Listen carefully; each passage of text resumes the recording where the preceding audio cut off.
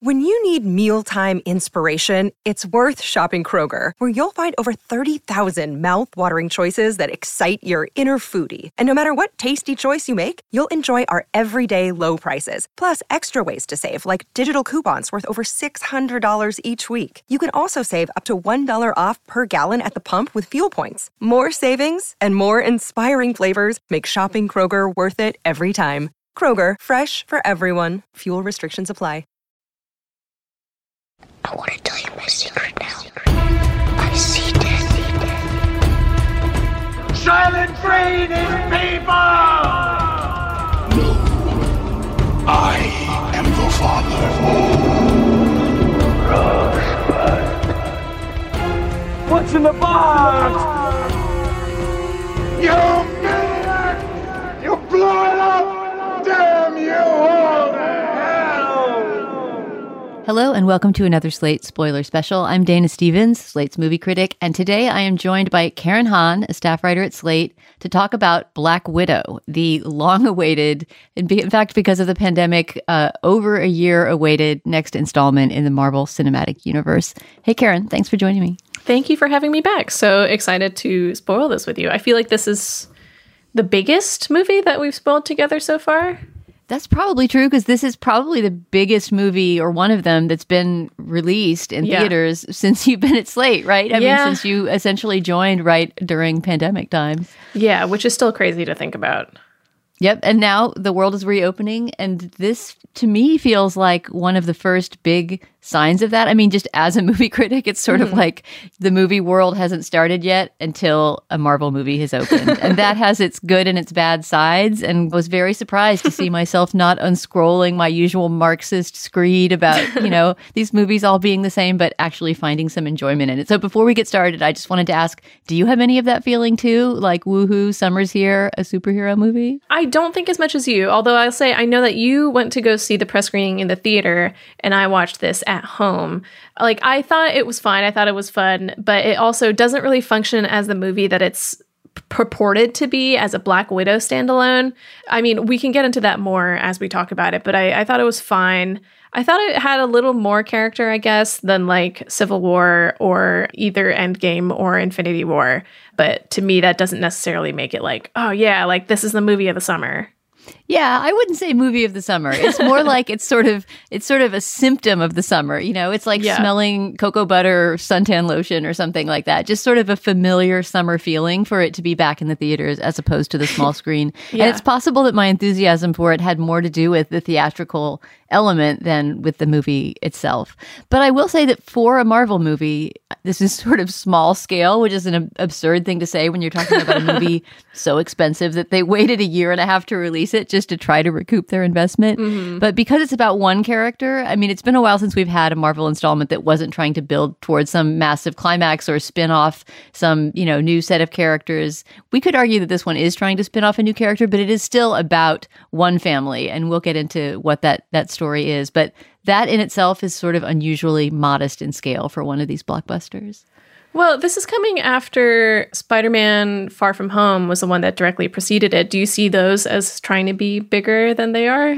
I have to say that I missed out on that second Spider-Man. My relationship to Marvel now, precisely because of the Marxist screed problem I was referencing, I just felt like I had written the same review so many times for Marvel movies, and that I was always talking about the economics of the industry and about, just how I really do think it's unfortunate that these movies have the tentpole function that they do of holding up, the entire industry. But because of that, at a certain point, I just told Boris Wickman, who's, both of our culture editor at Slate, I only want to do these if I care about the movie. I'm not enough of a Marvel person to cover every single one. And so this one was interesting to me because it's directed by a woman, Kate Shortland, an Australian director, because it's about a woman. I mean, just because it was slightly changing the focus of the Marvel universe. But I confess that I've only seen one of those Tom Holland Spider-Man movies, and they almost seem like outside the canon to me just because I don't know about them. Yeah, I don't know. I was just sort of underwhelmed by this movie, but we can get into the spoilers and talk about it a little more as we go along. Yeah, let's start off with the origin story part, which is the pre-credits teaser. I guess you'd call it the cold open to this movie, which is the closest we get to some sort of origin story for the Black Widow, who I think we've only known about before in the universe of Marvel as sort of someone who's vaguely Russian, right? A former sort of Russian bad guy who has converted over to being a crusader for justice along with the Avengers. But we learn more about how she became that Russian bad guy in the open to this movie, where we see a child actor. Her name's Ever Anderson. She actually looks a lot like a young Scarlett Johansson, who is a child actor herself, so we'd know what she looked like at that age very well, riding her bike home to join her family in Ohio. And so this is sort of the white picket fence backstory that we get that lasts a very brief time before we see that it was all a fraud. In this segment, we also see Rachel Weisz playing her mother and David Harbour playing her father. As far as we can tell, they're this very happy, wholesome suburban family in Ohio. The mom is a biologist. The dad seems to work at some sort of government facility. We don't know that much about him. But a wrench is thrown in the works of their idyllic family life when he suddenly returns home with this all-important floppy disk, so we know we're in 1995, and says that they all have to pack up and leave, as they apparently have been dreading for some years is going to happen. So they've been living a lie this whole time. And we also very quickly discover, and this is barely even a spoiler because it's in the lead up to the credits, that they're like The Family and the Americans, the TV show. They're a undercover family of Russian spies, and the oldest daughter seems to be in on that fact, right? It's only their littlest daughter, a 6-year-old, who is not aware that this whole time they have just been faking this existence as an American family. Yeah, I only just realized that Ever Anderson, who plays the young Natasha, is the daughter of Mia Jovovich. Really? Explains a lot about the fact that she looks just like tiny Mia Jovovich. That is, I mean, it's just even strange to me that Mia Jovovich could be old enough to have a daughter who's able to be in a movie, but she's just never aging. Right. She took some sort of vampire potion. Yeah, exactly. I mean, I watched that movie, which I feel like Paul W.S. Anderson would make.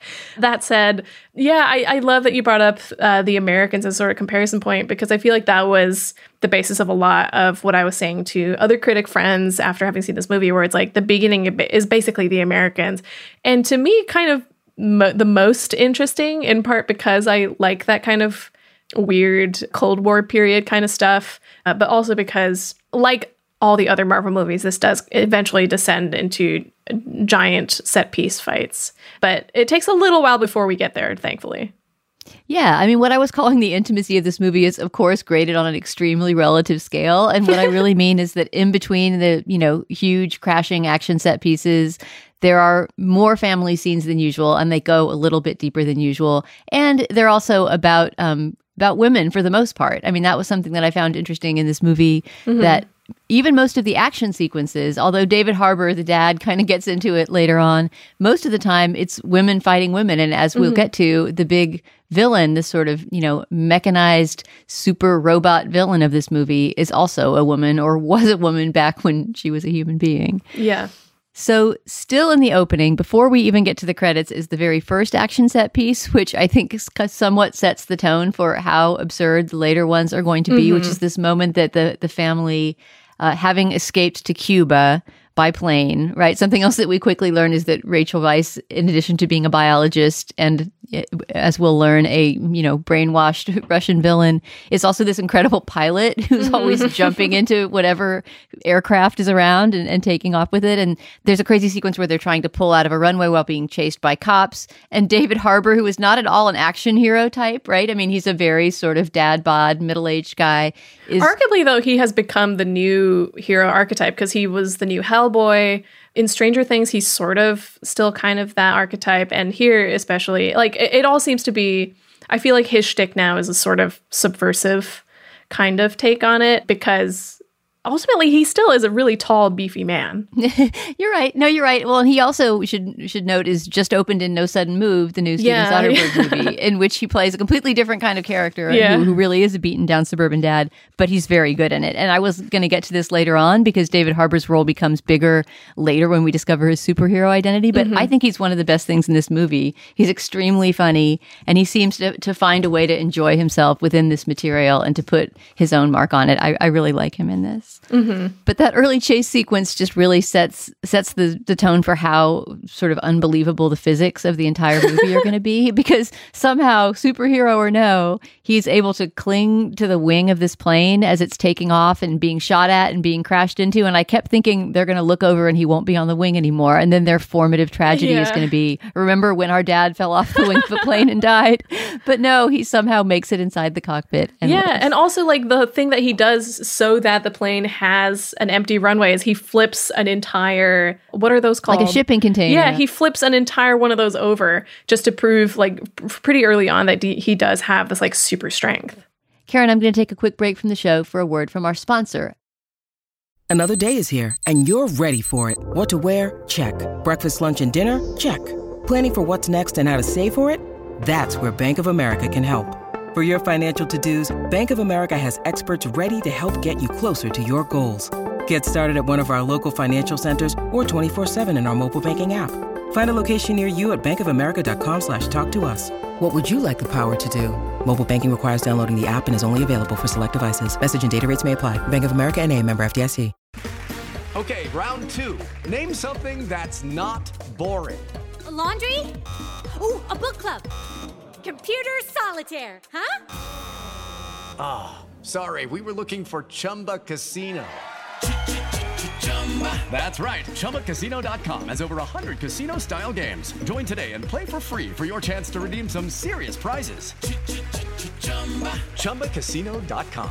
No purchase necessary. Void where prohibited by law. 18+. Terms and conditions apply. See website for details. Hello, listeners. Before we get back to our discussion of Black Widow, I wanted to remind you about the benefits of joining Slate Plus. With Slate Plus, you will get no ads on any Slate podcasts. You get unlimited reading on the Slate website, so you'll never hit a paywall. And you'll be supporting podcasts like this one and all the other great journalism that Slate does. The Spoiler Special would not be possible without your support, and Slate Plus helps keep it going. It only costs $1 for your first month and $59 a year after that. And Slate Plus members will also get bonus segments on many shows, including Slow Burn, The Political Gabfest, The Culture Gabfest, The Hit Parade, Big Mood, Little Mood, and more. So if you're interested in becoming a member, join Slate Plus today at slate.com/spoiler plus. That's slate.com/spoiler plus. Okay, back to our show. So having established that the family is both super and somehow allied with evil, right? we find them landing in Cuba and being met by Ray Winstone, who turns out to be the kind of uber villain of the entire movie, although he's hardly in it. He's essentially in two scenes. He's kind of wasted in this. Yeah, he really is, because he also seems to understand well what movie he's in, and he's pretty great in the short scenes that he does do. But his main role in this early part is to separate the family. Mm-hmm. So as far as we know at this point, it's only the dad who's a Russian spy, right? I feel like Rachel Weisz is still being set up as someone who is not necessarily one of the bad guys.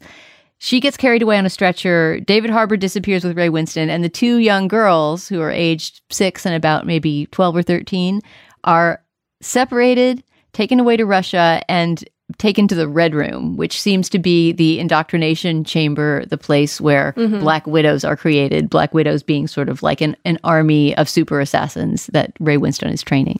Yeah. And yeah, the credits are maybe the eeriest part of the movie as well. Like, again, as pointed out by several of my colleagues, like there's I think, intentional nod sort of to the idea of like sex trafficking, especially with all the images of the girls like huddled in crates and generally looking scared as adults shuttle them from one place to another. Yeah, I mean, it becomes, once the kind of heart of the evil is revealed at the end of the movie, it is almost a kind of Me Too allegory in a way. Not in a particularly smart way, but it becomes clear that the movie is trying to play on the audience's sympathy and growing awareness of things like sex trafficking, even though they're not explicitly referenced. Yeah, I mean, that was almost sort of something that frustrated me about the movie, because I thought that the opening scene and the credits are so sharp and interesting in a way that the rest of the movie isn't, because it feels like there could have been a different story that Shortland was trying to tell, but then it's like, oh, this still has to be a Black Widow movie. This still has to serve the future Marvel movies and TV shows. Yeah, I mean, that fan service thing is always going to be present in Marvel movies. And that's why probably once I'm 2 more movies into this post-pandemic era, I'm once more going to be completely cynical about all of them. Because ultimately the most we can hope from a movie like this is for it to have some little telegraphic messages from, the real world of things that actually matter, and that a huge amount of it is going to be creating space for future content. And the main place I think this movie does that, and we should probably get to it right away because she's such a big part of the movie, is in Florence Pugh, who plays the grown-up version of Yelena, Natasha's little sister, the one who's only 6 at the beginning of the movie. As soon as we skip ahead after the credits to 21 years later, we have Scarlett Johansson, of course, as the Black Widow, and Florence Pugh as Yelena. It doesn't take too long to get them together and fighting on the same side. But when we first see them together, in fact, when the 2 sisters are first reunited, they have this big knockdown, drag-out fight. And I feel like that's the moment that Florence Pugh kind of emerges as the next action hero, right? I mean, I don't know how many of her own stunts she was doing. Obviously, there are tons of the teams of stunt people on these kinds of movies, but she's so convincing in the action scenes, and she's just so energetic and electric in those scenes that I found myself wanting her to get a standalone movie ASAP. She's so good. The level of charisma that she brings to pretty much every movie that she's been in is absolutely insane. Like, she really is a movie star. There's no way not to be paying attention to her when she's on screen. There's no way to not be charmed by whatever she's doing. But I feel like also, and maybe this is part of why I give this movie some credit for its intimacy and its family scenes, that she and Scarlett Johansson really seem like sisters. I don't feel like they're trying to upstage each other. And there's a fair amount of time in the script given to developing their sibling relationship, especially as they sort of feel each other out in this 21 years later period to figure out where their allegiances lie.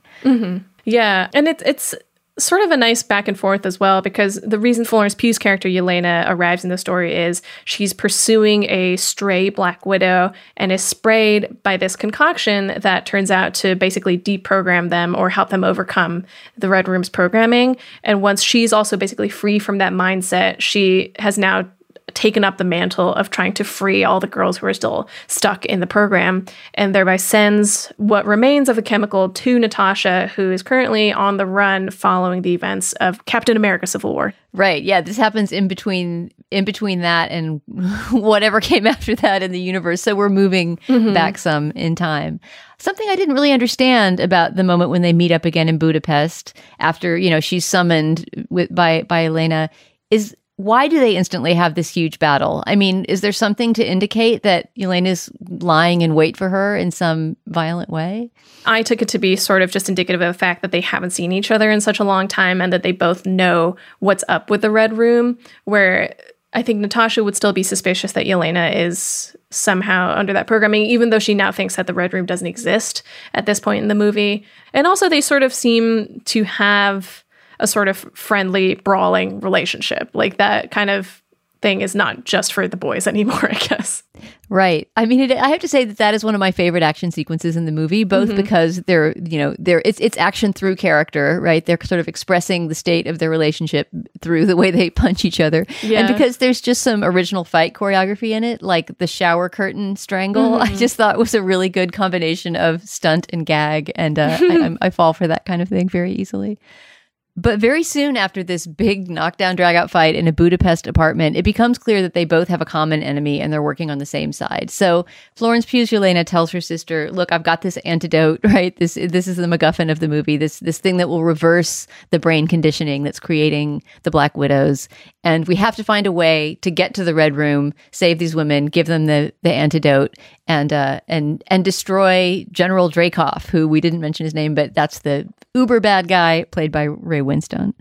Yeah, and so one of the other new characters that this movie introduces is Rick Mason, played by Oti Fagbenle. I'm not sure if I'm pronouncing that right, but he's a British actor who plays, I guess, an old friend of Natasha's. And his whole purpose in the movie is basically to help her out in getting from point A to point B, because she asks him, number one, for some place to stay, and then number two, basically plane to try to get to the Red Room. But the whole fact that he's in the movie almost kind of undermines one of the big threads that runs in the movie. And I wrote a piece on this movie that is either out now or will be out shortly when this podcast goes out, about the fact that one of the main things that this movie's trying to do is establish that Natasha like does have a family, even though it is a found family. But in part because of where this movie is coming out, i.e. as a sort of retcon, and because of what everything else that's been set up, the fact that she has the Avengers who all support each other, even if they are currently in a fight, the fact that she does seem to have a pretty normal human life otherwise, it just takes away from that fact where it's like, oh, she already has like outside friends. Like, why would this one thing be such a big deal? Like, obviously it is a big deal because her old family is coming back into her life. But the idea that she wouldn't be so ready to accept it or would feel lonely otherwise feels a little bit disingenuous to me. Well, as I remember, the events of the Civil War movie were the Avengers sort of broke up, right? Yeah. At the end of it, it was like the band had broken up and everybody was very disillusioned and going on their ways. So I guess if you're invested in that universe, then the Natasha that you meet at the beginning of this movie is sort of the depressed Natasha, right? And the family is what brings her out of the depression. There's a line she has at one point that sort of surprised me where she said, "I've never been alone long enough to figure out who I am," or something like that. And it seemed to me like throughout all of those MCU movies, she was always alone. They all were. I mean, very few of them, with the exception of Jeremy Renner's Hawkeye character, were shown as ever having families or any kind of connection at all. Yeah. But anyway, Rick helps them start getting on the trail of Dreykov. So the big thing that we learn in this movie is that the big event in Natasha's past was killing Dreykov by blowing up his building. And she, upon doing that, believed, number one, that she successfully killed him, and number two, that the Red Room program was over. And what Yelena informs her is that, number one, Dreykov is still alive, and number two, I guess this isn't really confirming that it happened, but reminding Natasha that the collateral damage from that explosion was that she killed Dreykov's daughter. Right. And that's how we learn about this villain that I mentioned earlier, who's sort of part human, part robot. She almost seems like something from the Terminator universe, right? That's what she looks like when you see her fighting this big armored robot figure. Is actually... Well, I was going to say, I think part of that is because the part of the robot aesthetic is because they want, at least initially, for it to be unclear whether that character is male or female, and lean towards assuming that it's a male supervillain. Right. And that's a great surprise to find out that it's actually Dreykov's daughter. But I have to say that I was pretty disappointed in that villain. I didn't feel like we either had any sympathy in particular for her story or understood what it was about her fighting style that was so different from anyone else's. I mean, it just seemed like a very, very generic, unstoppable villain who wasn't really even named in the movie. In some reviews later, I read that character is called the Taskmaster and, is a figure from comics. But I don't think anybody ever says that name in the movie. She just seems like a very functional figure who comes in for fight sequences and gets a backstory in order to have the requisite backstory, but doesn't really emerge into her own. Yeah, I totally agree about that, which is a pity because I think Olga Kurylenko, who plays her, is such a great actress, especially in action movies. So the fact that she almost has no lines here is kind of a bummer. And that you barely see her body, right? I mean, she's so CGI'd out when she's moving and you don't see her face. It just reminds me of, that Batman-Superman scene that's a fight on a roof where they both have heavy masks over their face the entire time. And they're supposed to be having this, sort of final moment together. But there are times when these movies really shoot themselves in the foot in that way, right? I mean, if you just took the person's mask off, you could build their character, but it's more important to have them look like this armored machine, to have them look like the character. Yeah. I mean, to that effect, I thought that her final scene where she does have her mask off, I was like, okay, this does have like a little emotional impact for me, but they really don't build her up. She doesn't have too much character beyond I make Natasha feel bad about what she did in the past. But I do think her power set is cool in so much as the whole deal of Taskmaster is that she can mimic opponents' fighting styles like precisely. So when she's doing the Captain America move of like flipping the shield up and throwing it at people, I was like, okay, yeah, cool. But the character, again, as we've discussed, is very thin and ultimately like not very impactful. Yeah, in general, this movie's a little bit weak on the villain front, and it's not because the people playing the villains are bad. It's just that they're not given enough time on screen or written fully enough. And also, I think they contrast unfavorably with how well written comparatively the family is and how strong the family scenes are. And I think actually the best part of the movie is the one that follows the meeting of the two sisters. There's this kind of nice moment where they have drinks together at a bar in Budapest and sort of talk about, you know, what's happened over the last 21 years, part of which is that, of course, Natasha Romanoff has become this famous superhero. So there's this sort of funny moment where her younger sister is accusing her essentially of, you know, being a poser, of enjoying the publicity and, you know, of being a star. Yeah. And somehow just the idea that there is this universe in which there are these celebrities who are also superheroes and that somebody could be resentful of their sibling for being involved in that is just kind of funny. Yeah, it is good, especially because the one thing that Yelena focuses on is the fact that Natasha has this very specific, like, hero landing pose. Like, when she falls in through the ceiling and lands on the floor, she has this dramatic pose and dramatic hair flip that Yelena makes fun of several times. Right, the crouch, the classic kind of Catwoman crouch that she lands in. Yeah. But then the two of them set off to find their family, and I think this is the strongest part of the movie. Not necessarily the actual rescue of their dad, although I have to say that's a pretty spectacular scene, airlifting him out of a Siberian prison while an avalanche is starting. I was so worried by that, though, where I was like, such a big part of this movie is like, oh, the collateral damage that we've incurred on our Black Widow missions is terrible. We shouldn't be doing this. But then, like, an entire avalanche falls on that prison, and I was very unclear as to whether or not that was going to be fatal for the inmates/guards. Yeah, the body count, I was sort of trying to keep a rough tally. And I mean, there's certainly dozens, if not hundreds of people who are implied to have died in this movie, depending how many people you think are in that prison, right? But also in the various chases where their, you know, cars are going off cliffs. Yeah. I mean, this is not a movie that is paying any attention at all to that Captain America question, right? The Captain America movies tried, you know, not to have anyone die. Superman supposedly never kills anyone. There is some tradition of thinking about the ethical repercussions of these giant conflagrations that are constantly happening in superhero movies, but it doesn't really happen in this one at all. Ironically, because again, it is a big theme in the movie. So when we meet the dad again, the former sort of wuss suburban dad, Alexei was his name back when we knew him before, he has now become, or at least is convinced that he is, the Red Guardian, which is sort of, I guess, the Russian Captain America in that he has a shield that he uses as his main weapon.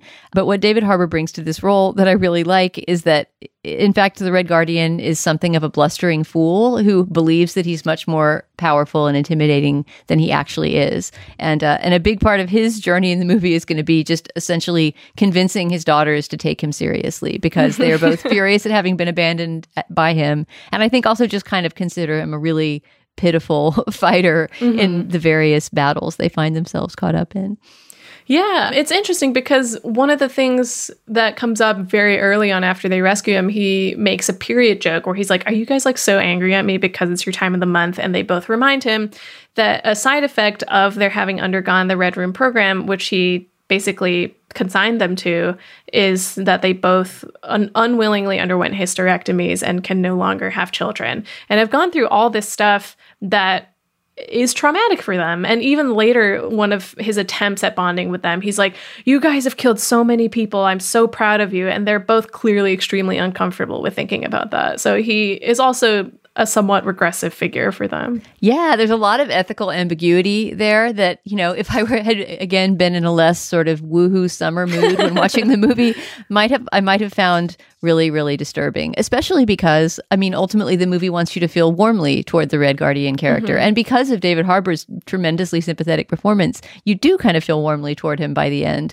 But none of this family has really done that much to redeem the amount of bad that they've done in the world. Yeah, absolutely. It's an even bigger problem when we get to Rachel Weisz's character, because as soon as they rescue David Harbour, they go set off to find their quote-unquote mom, and they discover that she is one of the Red Room's lead scientists and has been the one who's sort of concocting the potions or whatever that make these girls so subservient and so susceptible to being brainwashed. And beyond helping Natasha take down Dreykov after they find her, she doesn't really do anything to atone for that.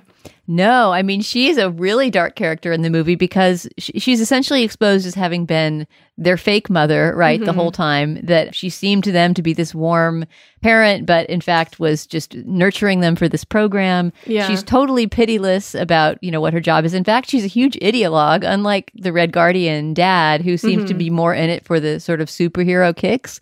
She really seems to believe in, I guess, it's vaguely associated with communism, but with some sort of hardcore red ideology. She also is working on a pig farm, or not working on, but running a pig farm where she's testing all this mind control technology on the pigs. And there's a really hard to watch scene where she stops a pig from breathing until it almost dies. The movie is not cruel enough, despite its high body count of humans, to kill the pig. He does come to life at the last minute. But that's a scene that really shows her utter ruthlessness, and yet she kind of gets away with it and becomes part of the family unit pretty quickly. Yeah, the girls get over it really fast. I do feel like if I were one of them, and especially Elena, who's so fresh out of that program, discovering the fact that my foster mom was responsible for this would be a way bigger deal than it is in the movie.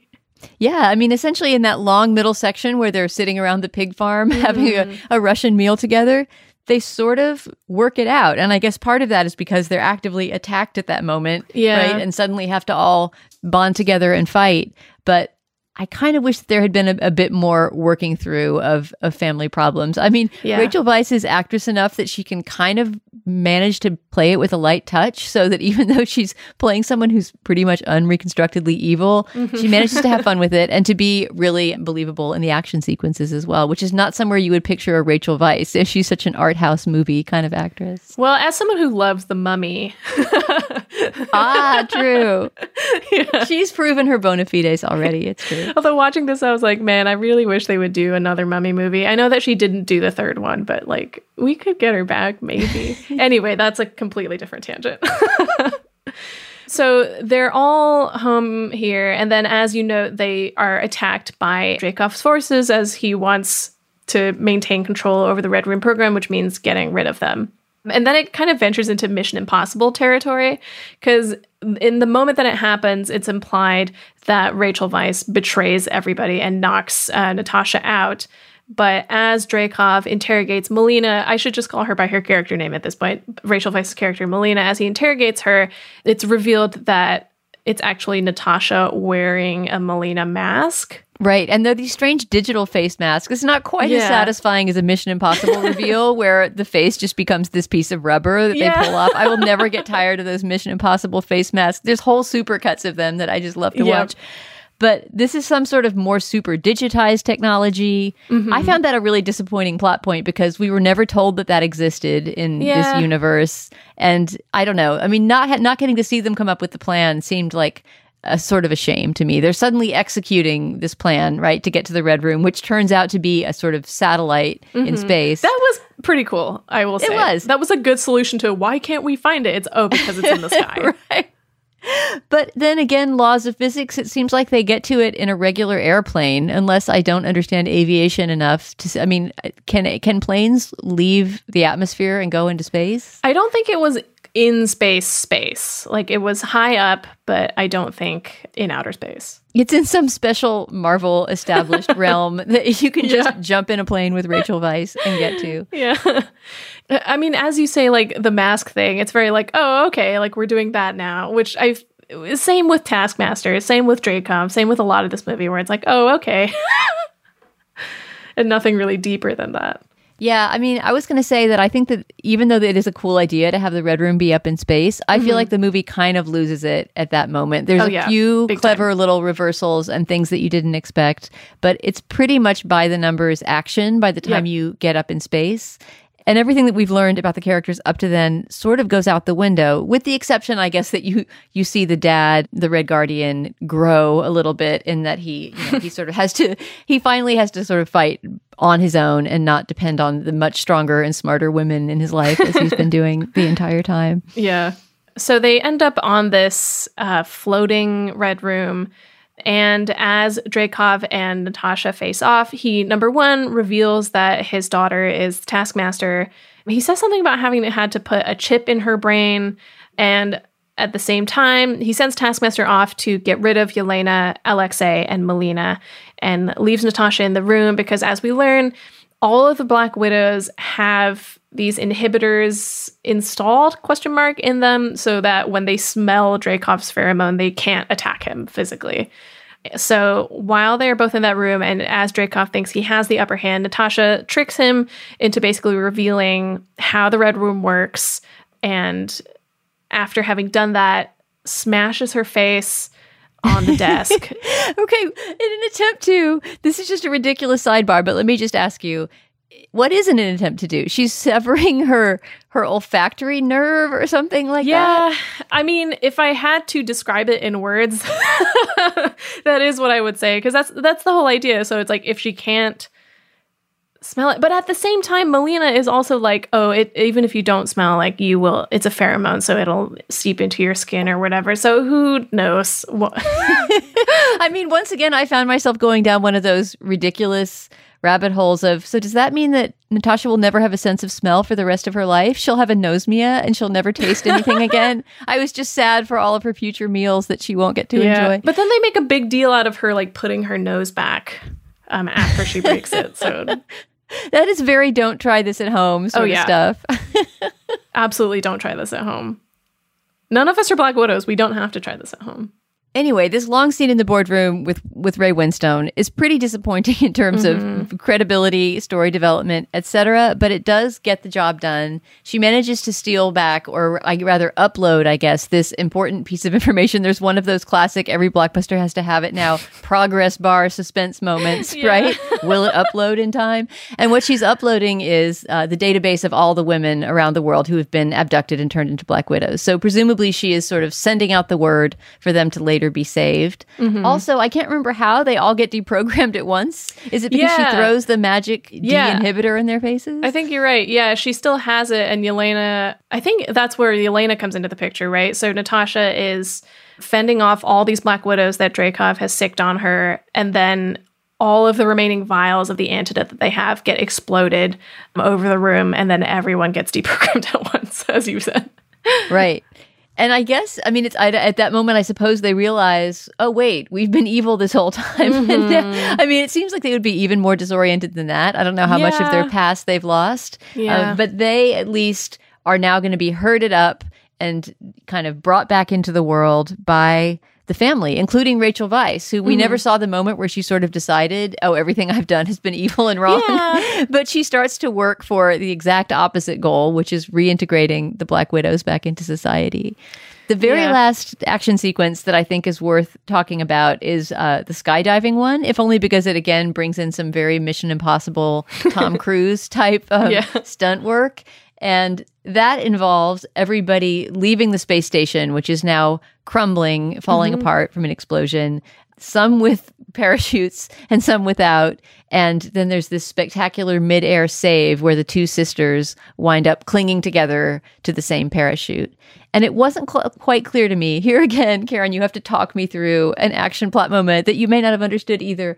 But they seem like they've got it made in the shade, the sisters. They're floating down to Earth in their parachute. Why is it that Florence Pugh's character, Yelena, suddenly does some sort of self-sacrificial move of like, no, I'm going to detach from the parachute? I mean, she's eventually resaved again, but why does she try to sacrifice It's herself? Natasha who does that. So they're both falling on the same parachute, and then Natasha sees Taskmaster diving towards them, and she realizes that Taskmaster is only coming for her. Taskmaster doesn't care about Yelena, so she lets go of her sister in order to try to save her, was my understanding. Oh, yeah, you're right. It's her that does it, and that does make sense, right? And we know she has a sacrificial thread in her personality because we've seen her, right? I mean, back into the present day of the Marvel Universe, sacrifice herself for the entire gang of the Avengers. But yeah, so they land on the ground. There isn't really a final fight between Natasha and Taskmaster, as Natasha uses the last bit of the antidote to deprogram Taskmaster. She manages to sort of apologize to her, and then that's sort of the end of that storyline. Natasha goes back to go be an Avenger again. Yelena, Alexei, and Melina go off in their own direction, but then we have that mid-credits scene, if you want to talk about that. Yeah, I mean, you got to stick around for the stinger in a Marvel movie because you need to be indoctrinated into the next movie that you will be force marched into the theater to see. But I'm actually sort of excited about this one because we need to be deprogrammed from Marvel. It's true. Throw some sparkly red powder in my eyes, please. But no, I actually am, and I think I said this in my review, a little bit excited about whatever the follow-up movie is going to be that's set up in this post-credit stinger, because it not only involves Florence Pugh, who presumably is going to get her own, personality and suit and entire superhero brand, but also Julia Louis-Dreyfus, who is, at least in the Marvel movies, a new person to see. Apparently she has been in one of the spin-off TV shows, and I don't really follow them, so I didn't know that.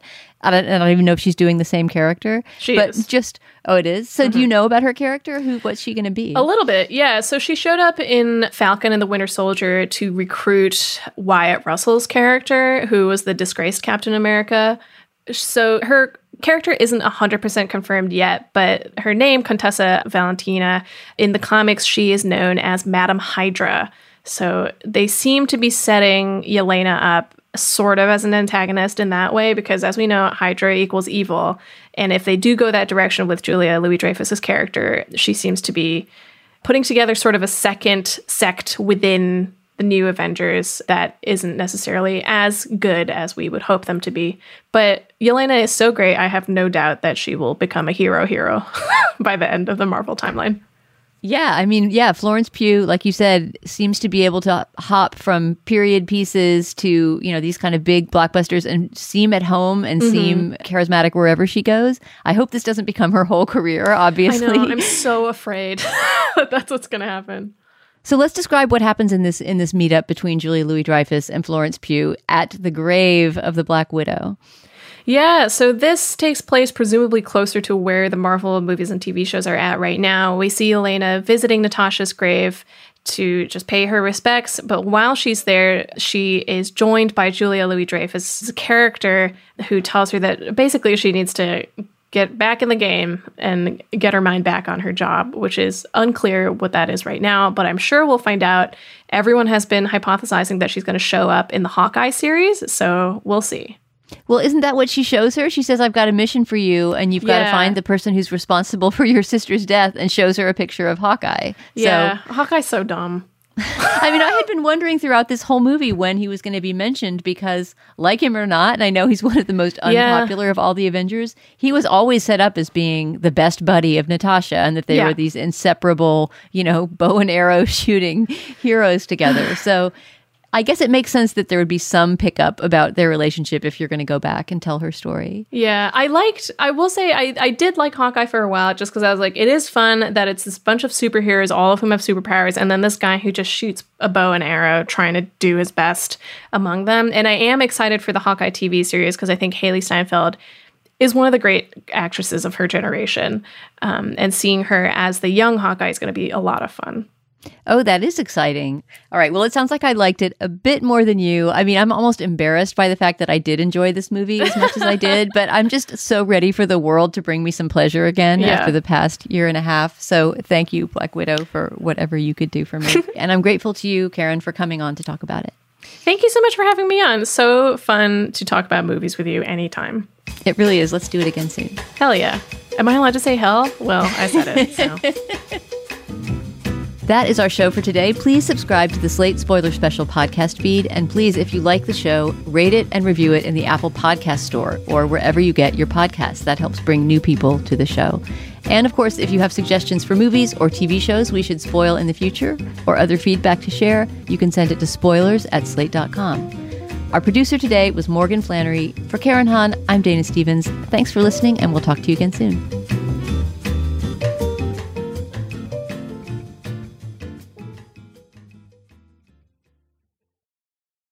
Step into the world of power, loyalty, and luck. I'm gonna make him an offer he can't refuse. With family, cannolis, and spins mean everything. Now, you wanna get mixed up in the family business. Introducing The Godfather at ChumbaCasino.com. Test your luck in the shadowy world of The Godfather slot. Someday, I will call upon you to do a service for me. Play The Godfather, now at ChumbaCasino.com. Welcome to the family. No purchase necessary. VGW Group. Void where prohibited by law. 18+. Terms and conditions apply.